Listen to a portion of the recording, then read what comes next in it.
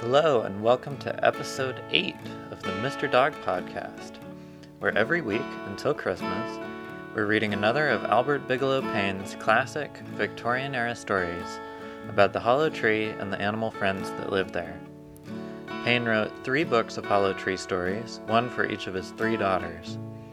The last story in the series is called Christmas at the Hollow Tree Inn, and it's that wonderful final story that has been read aloud in my family for 3 generations now, every Christmas Eve.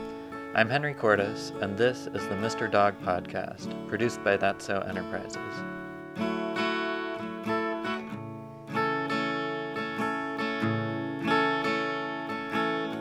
Last week, we heard a story about Mr. Polecat, and all the trouble he causes when he gets excited and sprays his scent everywhere. Well, today we have an even better story. It's actually my second favorite Mr. Dog story, if you want to know the truth. I'll bet you know which one is first. Alright, here it is. This is a story called How Mr. Dog Got Even.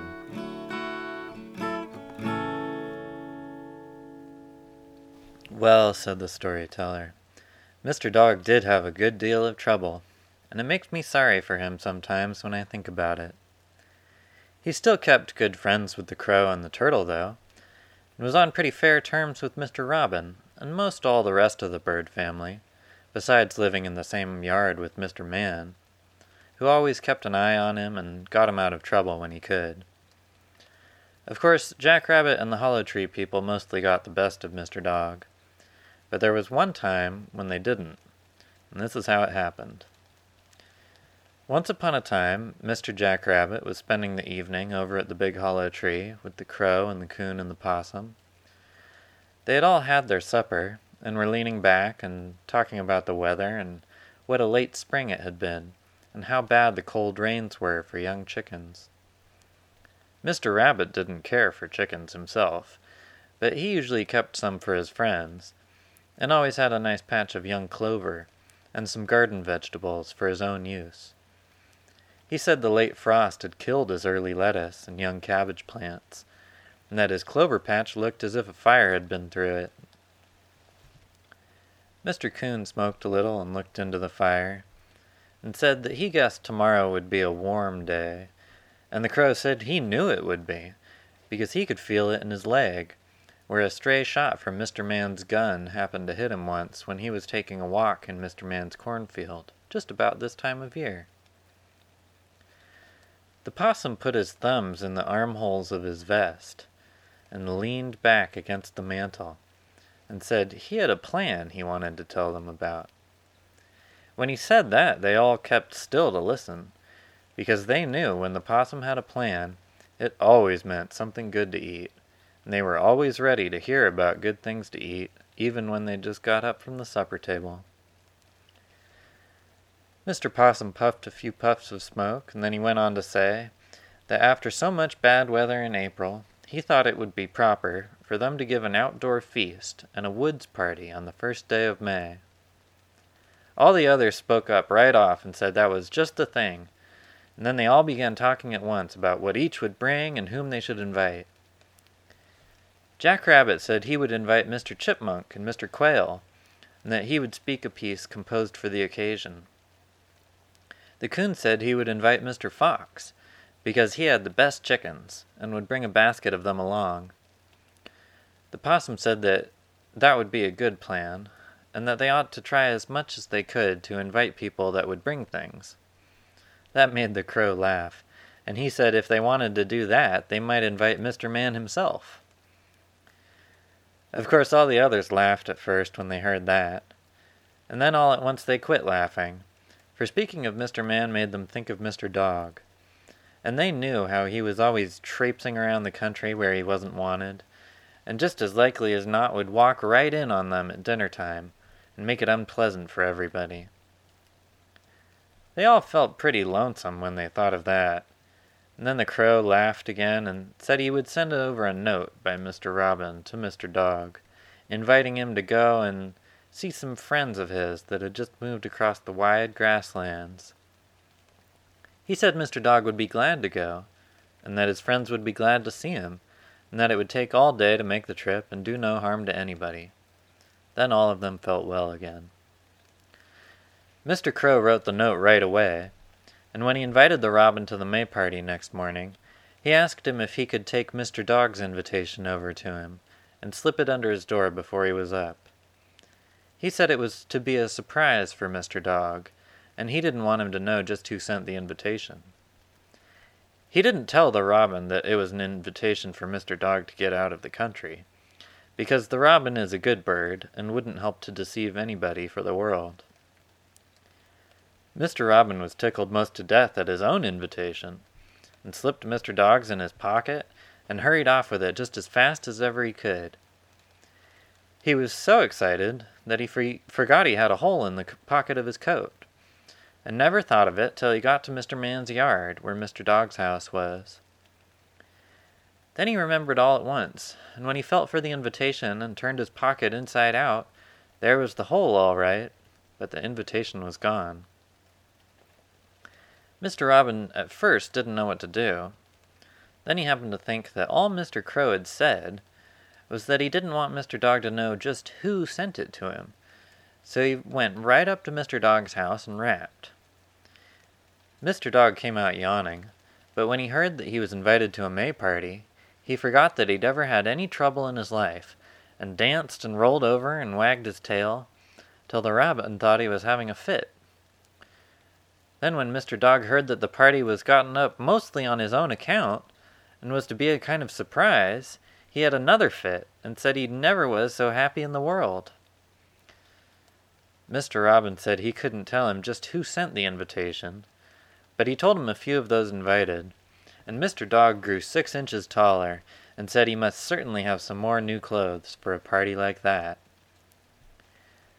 And then Mr. Robin set off home to get ready, for there were only 2 days more in April, and everybody had to scramble around to be ready in time, especially Mr. Jackrabbit, who had to write a poem.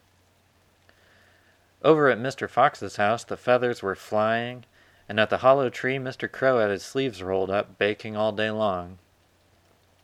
The coon sat in his room and rocked and planned games, and the possum followed Mr. Crow about and told him new things to cook. Everywhere in the woods, and even out in the wide grasslands, folks were staying up nights to get ready, but none of them felt as happy or took as much trouble to look well as Mr. Dog. He knew there couldn't be any joke this time, because Mr. Robin had invited him, and Mr. Robin wouldn't play a joke on anybody. Every little while he would go out and roll on the grass in the sun, and then go in and put on his new clothes and stand before the glass, and then he would march up and down and try to see if his coat wrinkled under the arms, and if his trousers fitted neatly around the waist. As he thought the party was to be given for him, of course he wasn't expected to bring anything except all the style he could put on, and when the morning came Mr. Dog did put on all he could carry, and took one more look at himself in the glass and started. He had never felt so happy in his life. Poor Mr. Dog. He didn't dream that the robin had made a big mistake when he invited him. He was all ready for a grand time and thought he was to be the guest of honor. But the coon and the possum and all the rest thought he was in another part of the country that day. And when they got to the place where the party was to be, they shook hands and laughed about how Mr. Crow had played it on Mr. Dog, and then rolled on the grass and cut up in a great way. Mr. Fox was there with all his folks, and Mr. Squirrel and his folks, and Mr. Weasel and Mr. Woodchuck and Mrs. Quail, and ever so many others. Mr. Rabbit had picked out the spot, which was a pretty, green, open place in the woods, and right in the center of it a little weeping willow tree, with long, trailing branches like ribbons. This was to be their maypole, and they were so happy that they commenced dancing almost as soon as they got there. Mr. Dog, of course, hadn't arrived yet. It had taken him so long to dress, and then he had a long way to come, so he was late. Pretty soon Mr. Possum puffed and blowed because he was so fat, and said he thought they ought to sit right down and begin to eat, and let Mr. Jackrabbit read his poem to them through the first course. The rabbit was willing to do that, for he would rather read his own poetry than eat any time, and besides, the first course was something he didn't like very well. So then they all sat down around the tablecloth which they had spread on the grass, and Mr. Rabbit got up and put his right hand in the breast of his coat. He commenced by saying that his friends seemed to think he was a good deal of a poet, but that he had always been too busy to really write his best, and that all his poems, like the one he was just about to read, had been little inspirations tossed off on the spur of the moment. Of course, everyone there knew that Jack Rabbit had sat up 2 whole days and nights to write his poem, but they all cheered and clapped their hands, and Mr. Rabbit bowed and coughed a little and began to read. When Mr. Jogs Away, by J. Rabbit. Oh, 'tis happy in the woodland when Mr. Dog's away. 'Tis happy in the woodland upon the 1st of May. He's gone across the grassland, we hope he's gone to stay. Then don't forget the feast is set, and Mr. Dog's away. The robin was just about to speak up at this moment and say that Mr. Dog was surely coming, but the others cheered so that nobody heard him, and Mr. Rabbit went on with his poem. Then 'tis hey for Mr. Woodchuck, and 'tis hi for Mrs. Quail, and 'tis ho for Mr. Possum with a bowknot on his tail. Then 'tis hip for Mr. Robin, and for all the rest hooray. The friends are met, the feast is set, and Mr. Dog's away. Hooray, hooray, shouted all the others. The friends are met, the feast is set, and Mr. Dog's away. Then hand around the glasses, and fill them to the brim, and drink a health to Mr. Dog, for we are fond of him. And though he be not present, upon this happy day, we'll fill the cup and drink it up to Mr. Dog away. At the last line everybody was just about to lift their glasses and give a great big cheer for the poem, when all at once they saw by Jack Rabbit's face that something was wrong. Then they all looked where he was looking, and there, right before them, bowing and smiling, stood Mr. Dog himself. He had just come in time to hear the last stanza of the poem, and was ready to dance with joy, he was so happy to think they were drinking his health when he wasn't there. He felt so good that he didn't notice how surprised they looked, and slipped into his seat at the table, saying he was sorry to be late, and that he had just heard the last lines of Mr. Rabbit's poem, but that they had made him very proud and happy, and he hoped Mr. Jack Rabbit would read it again for his benefit. Of course, nearly everybody there was scared almost into fits, but they didn't dare to let on, for they saw that there had been an awful mistake somewhere, and if Mr. Dog found it out, and knew he hadn't been invited, then there was no telling what might happen. Jack Rabbit smiled, kind of sickly-like, and said that he had been overcome by the excitement, and didn't feel quite able to read the poem again. He said he hoped Mr. Dog would judge the first verses, though, by the last, and feel just as glad to be there as they were to have him. And all the rest said, "Oh yes, so glad to have Mr. Dog with us," and kept piling things on his plate, so he wouldn't want to eat anything besides his dinner. Mr. Dog felt so well, and was in such a good humor, that he commenced pretty soon to tell stories and jokes on himself, and by told about the time he went over to take dancing lessons from Jack Rabbit. Everybody thought at first that they'd better laugh at Mr. Dog's jokes, and they did laugh, like everything, but when he started that story about what Mr. Rabbit had done to him, they didn't know whether to laugh or not. Some laughed a little, and some didn't, and Mr. Rabbit said he thought it was getting a little too warm for him there in the sun, and he believed he'd go and sit in the shade a minute and cool off. So he went over behind some waxberry bushes where it was shady, and the minute he got where Mr. Dog couldn't see him, he set out for home just about as fast as he could travel, without stopping to say goodbye or to look behind him. Pretty soon Mr. Coon said he thought maybe Mr. Rabbit was sicker than he let on, and he guessed he'd better go and see about it. So he went over behind the waxberry bushes too, and was halfway home before you could say Jack Robinson.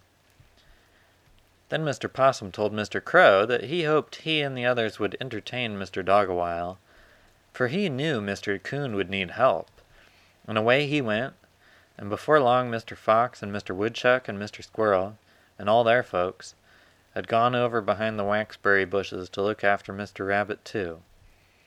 And none of them wasted a minute's time making tracks for home as soon as they got out of sight. But the crow and the turtle and the robin didn't go because they were all on good terms with Mr. Dog. Mrs. Quail didn't go either, though before long most everybody else had gone. Then Mr. Crow said he guessed poor Mr. Rabbit's friends had taken him home, and Mr. Dog said he was sorry, and that it was too bad anything should happen that way when folks were having such a good time. He said he'd call at Jack Rabbit's house next day to see how he was and hear the rest of that poem. Then Mr. Crow and Mr. Turtle laughed and laughed, and Mr. Dog didn't know what they were laughing at, but he felt so well that he laughed too. And Mr. Robin, who had found out by this time what a bad mistake he had made, couldn't help laughing some himself. Then they had dessert, and Mr. Dog made a speech, and thanked them for the fine party and surprise in his honor, and declared he had never spent such a happy day in all his life. He said there had been a little misunderstanding now and then between himself and some of the forest folks, but he knew now that all was forgiven, and that he would never forget this happy May party. And Mr. Dog never did forget it, concluded the storyteller. At least not for a long time.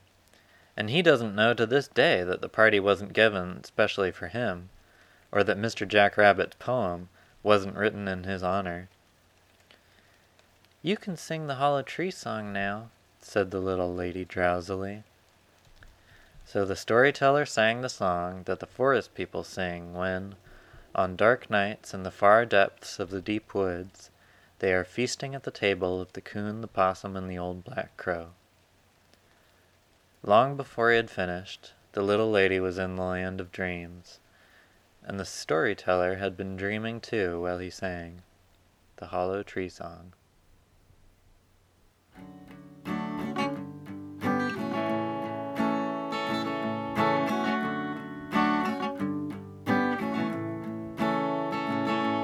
There was an old possum in the big deep woods, as fat as a possum could be.